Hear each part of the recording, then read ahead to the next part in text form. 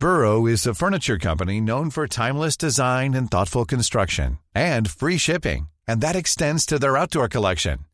Their outdoor furniture is built to withstand the elements, featuring rust-proof stainless steel hardware, weather-ready teak, and quick-dry foam cushions. For Memorial Day, get 15% off your Burrow purchase at burrow.com/ACAST and up to 25% off outdoor. That's up to 25% off outdoor furniture at burrow.com/ACAST. Do you know a student getting ready to go to college? Or are you looking at going back to school yourself? The Woodward Hines Education Foundation and the Get to College program help more Mississippians get to and through college to get certificates and degrees that lead to meaningful employment. They offer free college planning advice, including hands-on FAFSA completion assistance through in-person or virtual appointments.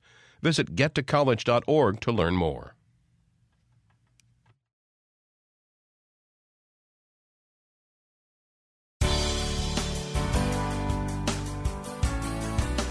Good morning. It's 8:30 on January 12th. I'm Desiree Frazier. This is Mississippi Edition on MPB Think Radio. On today's show, the weather is top of mind. We've already had several tornado warnings this morning, and severe cold temperatures are expected to sweep across the state next week, early next week. Michael Hill with the National Weather Service in Jackson will talk with us live. Then a book about United Auto Workers unionizing in the South and why a full-on effort to unionize the Nissan plant in Canton, Mississippi failed. Plus, the Mississippi Children's Museum is hosting an event this weekend about the art of storytelling for children. This is Mississippi Edition on MPB Think Radio. We're talking about the weather. As I mentioned, we have had several tornado warnings this morning. There is active severe weather. There are thunderstorms taking place right now. Michael Hill with the National Weather Service in Jackson is here to give us an update and tell us what we can expect. Michael, are you there? Yes, ma'am, I'm here. Good morning. Thank you so much for joining us and giving us some insight. What can we expect today? As I mentioned, we've already had warnings, and there is severe thunderstorms going on right now. Yes, ma'am. Right now we have a line of broken storms that are moving through the state. They're mostly lined up along 55 at the moment, and they're pushing eastward. We're expecting winds of 50 to 70 miles per hour with those gusts, with those thunderstorms. That's why we have those severe thunderstorm warnings out. So be on the lookout for that. Once you get a warning, just go inside, take heed of the warnings, because it is really windy out there with the thunderstorms. And we also have a wind advisory for today that is going to be windy outside of the thunderstorm. So if you're over in Meridian, there are no thunderstorms, but it's probably still pretty windy out there. So we can expect that wind to stick around the rest of the day. Do you know yet if there has been any damage reported associated with the warnings that have already occurred? Yes, we have had reports of trees and power lines down in places. No reports of a tornado, but we do have trees and power. And that's what we're really trying to hit home, was the damaging winds threat for us. So if you get a thunderstorm, just be prepared that you might have a few trees and some power lines and some power outages. That has happened this morning. We had a few reports in Sunflower County. We had a few reports back further to the west as well, across southeast Arkansas as well. Will the entire state see severe weather, and what particular areas will it be most severe?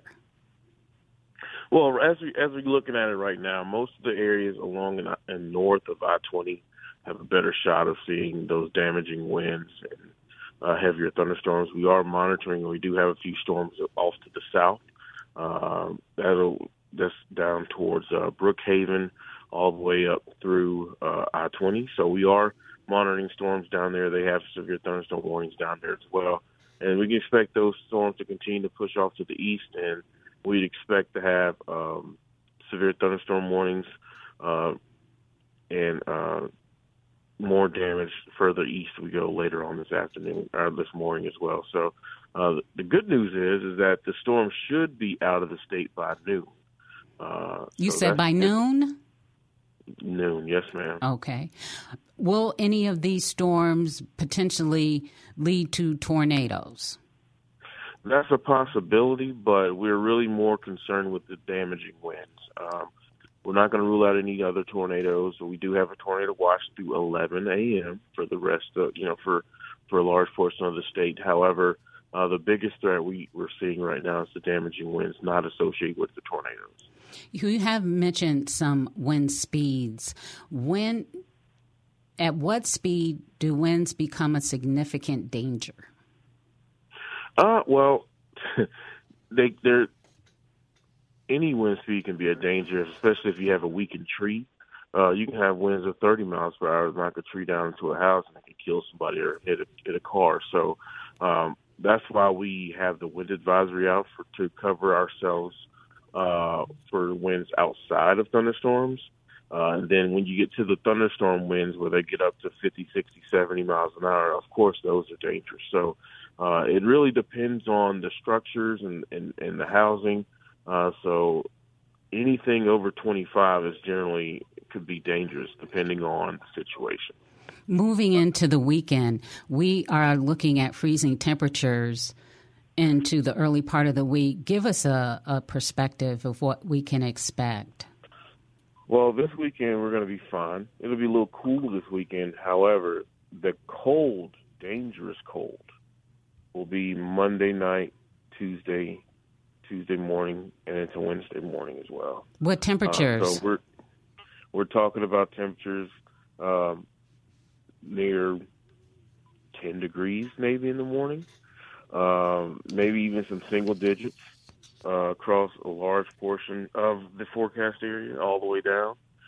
We're talking about very cold temperatures. Once we get below freezing on Monday night, we won't get above freezing probably until Wednesday. And below freezing is what temperature?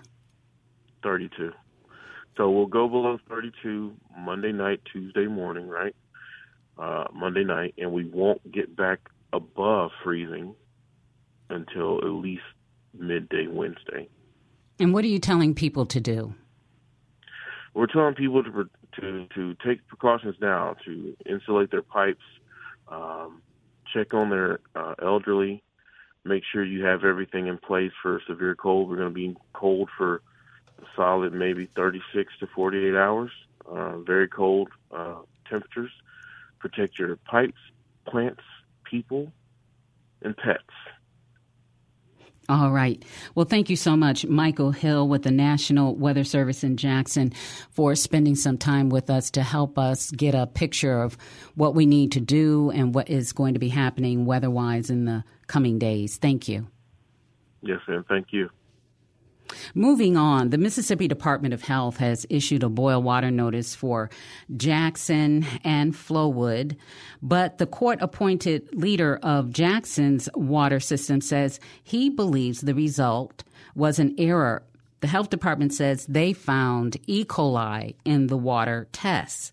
During a press briefing yesterday afternoon, water manager Ted Hennepin of Jackson said residents should still boil their water. Yesterday on the 10th, we were taking samples as part of our monthly sampling routine. We took samples to the state lab for analysis, and just before noon today, we were informed that 2 of those samples tested positive for E. coli. We're also informed that 2 samples from Flowood, also delivered to the state lab yesterday, also tested positive for E. coli. Having positive results from any system, Jackson's in particular, or any throughout the state, is fairly unusual. Having 2 positives from 2 different water systems on the same day, analyzed at the same time, seems highly suspect. We all know laboratories aren't perfect, whether it's a health lab or a water lab. They're run by humans, mistakes are made, equipment may malfunction, cross-contamination happens. They should have standard operating procedures to validate sample results, especially unusual and unexpected results, before they take any action based on those results. We requested the state lab do that this morning when we were told about these sample results. that they validate the samples before they take any action. They chose not to do that and issued a citywide boil water notice despite our long record of excellent performance, our chlorination record, and in fact, we've had no positive tests in well over a year.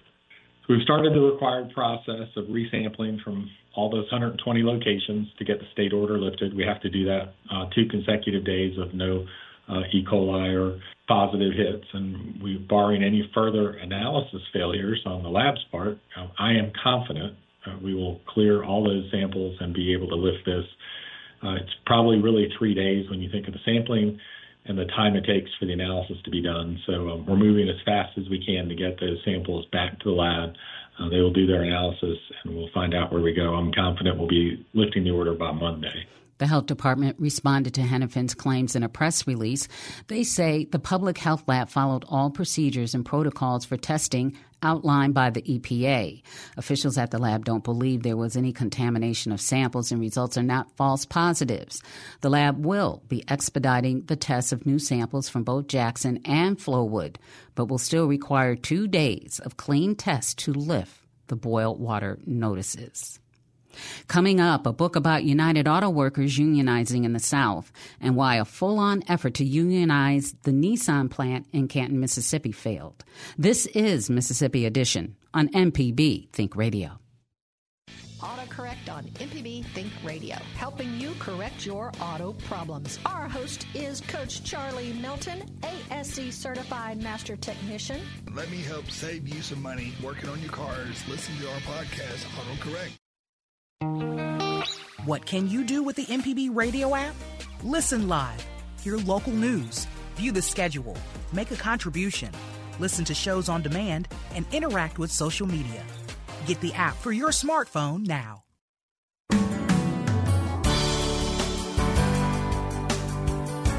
This is Mississippi Edition on MPB Think Radio. I'm Desiree Frazier. United Auto Workers Union has pledged to unionize Southern auto workers after it won a new contract from the big 3 automakers in November. This isn't the union's first attempt to win a large foothold in the South. In 2017, the union campaigned to represent all workers at the Nissan plant in Canton, Mississippi. But workers ultimately voted nearly 2-1 against unionizing. Stephen Sylvia wrote the book, UAW's Southern Gamble. He spoke to Stephen Basaha of the Gulf States Newsroom about why that Nissan union campaign failed and what it means for UAW's new Southern push. What made that campaign unique? The campaign by the UAW in Canton, Mississippi was a unique one because the UAW decided to stress civil rights and point out that joining a union is indeed a civil right and a human right, and it's recognized in several different places, including by the International Labor Organization, to some extent by the United Nations. Now, following on, what the UAW did is they focused on community organizing in a way that they did not in the other drives that they did in the 2000 teens. In particular, they focused on African American churches and the African American community because the employees in that plant are 80% African American. So it made sense for them to do that. And they were pretty effective in organizing the community. They were also effective in organizing local universities where there was a large black student body. So as far as the external side of a unionization drive, the UAW did the best of the 3 plants that it was trying to organize at the time in Canton, Mississippi.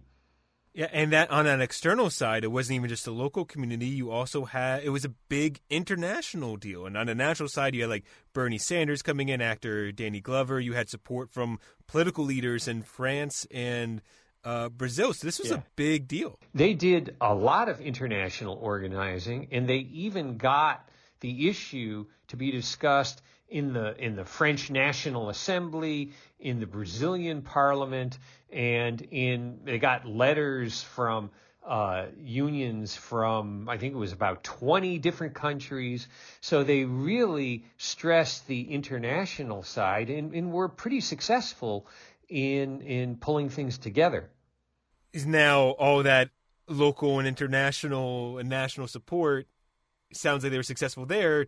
How successful were they with the workers themselves? They had trouble getting more than a third or so of the employees to be willing to vote for the union. So when they went to vote, they lost by a pretty big margin. So how effective then do you think this, because ultimately they did lose here, but how, it sounds like you had a lot of praise for the civil rights angle of this campaign. I think it makes sense. And the one thing that I think is worth pointing out is the UAW has a historical track record of strong support for the civil rights movement during the 1960s. The single biggest contributor to the March on Washington in 1963 was the UAW. And they contributed. Oh, I didn't know that. Oh, yeah. You see, of the 1963 March on Washington, Walter Reuther, the UAW president, standing next to Martin Luther King. So when Martin Luther King was jailed in Birmingham, the UAW sent down a couple of the officers of the union with money belts, with tens of thousands of dollars strapped to them in order to bail out Martin Luther King. So the UAW, really has the street cred to be supporting civil rights, and that's something that they brought up. So it sounds like this effective messaging, though, wasn't enough to overcome pretty aggressive anti-union messaging from Nissan. Yeah, it wasn't. And part of the thing is the familiar story about these plants in the South, that you had a plant set in a rural area, and for the employees, many of them this is the best job they've ever had, and it's the best job they ever will have. That they've gone from, renting a trailer to owning a house, and they're getting a reduced rate lease on cars so they can get a pretty good car. So working at one of these plants can be life-changing. So they'll look at it and say, I understand what the UAW is saying, that they might be able to protect me more, but I really don't want to take the risk.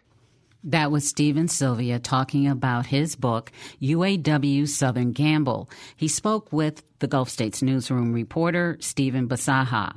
The Gulf States Newsroom is a partnership between Mississippi Public Broadcasting and public radio stations in Alabama and Louisiana. Coming up, the Mississippi Children's Museum is hosting an event this weekend to teach kids the art of storytelling.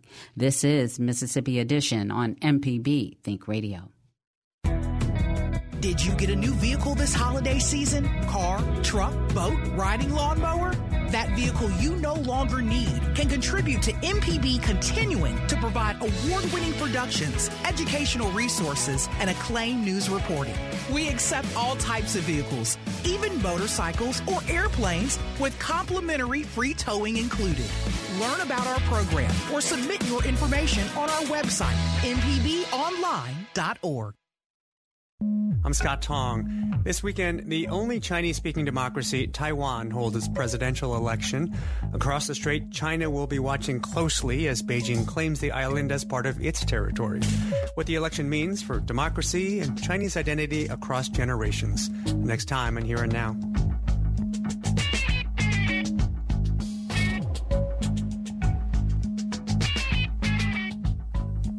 Today at noon on MPB Think Radio.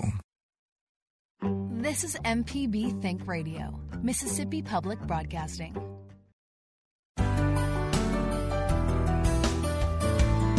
This is Mississippi Edition on MPB Think Radio. I'm Desiree Frazier. The Mississippi Children's Museum in Jackson and Meridian are hosting events tomorrow to teach kids about storytelling. Artists will be at each event to show children the many ways to tell stories, from writing to using technology, and they get hands-on learning in the process.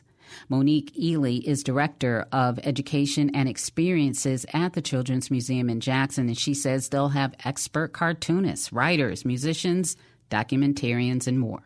We are gearing up for our annual Storytelling Festival. This is actually an event that is held at both our Jackson and Meridian locations each year in January. And the whole premise behind this event is just to engage children and families in how they share and tell their stories, and also expose them to the different ways that people do share and tell their stories. So we have documentary filmmaking, we have illustrations, we have music, and all the ways that people can tell their stories. And so that's what this event is centered around. It's just teaching and celebrating storytelling. And this is an event that you hold often, yearly? Yes, this is an annual event. It's always held in January each year. It's always the Saturday before Martin Luther King holiday. And we've been doing it at our Jackson location for about 10 years, I believe. And then we also do it at our Meridian location, and it's at the same day and time in both locations. What makes storytelling something that children would be interested in? Children love books and stories. You know, if you get their attention with a good book, it's captivating. But it's important that we keep in mind the way that traditions are passed down and the way that, family stories are passed down. And we want to teach them all the ways in which that is possible, because that's traditionally how people learned who they were and who their families were, is how those stories were told. Years and years ago, it was through quilt making. People don't know the history of quilts and how each patch told a different story, and family members would sew those quilts. And so we just want to expose them to that, but we also want to and also open up potential possibilities as it relates to career exploration. Children don't know unless they're exposed. And so we want to expose them to authors and illustrators and filmmakers of all art forms, so that they can explore and learn about themselves, their likes and dislikes, but also just learn how they can keep their stories. Is there an art to storytelling? Absolutely. Storytelling is an art. There are various forms to that art. And so this weekend in Jackson particularly, we'll have people from various art forms. We'll have sculptors. We'll have West African drummers. We'll have authors and illustrators, cartoonists. So, yes, there's absolutely an art to it, and that's what we want to teach and expose children and families to. This will not be a lecture style. This will be hands-on interactive workshops at set times throughout the day that children and their families can attend and actually engage with the West African drummer. They will actually be able to play on the drums and learn some of those call-outs and how those stories were told. So it's definitely an art.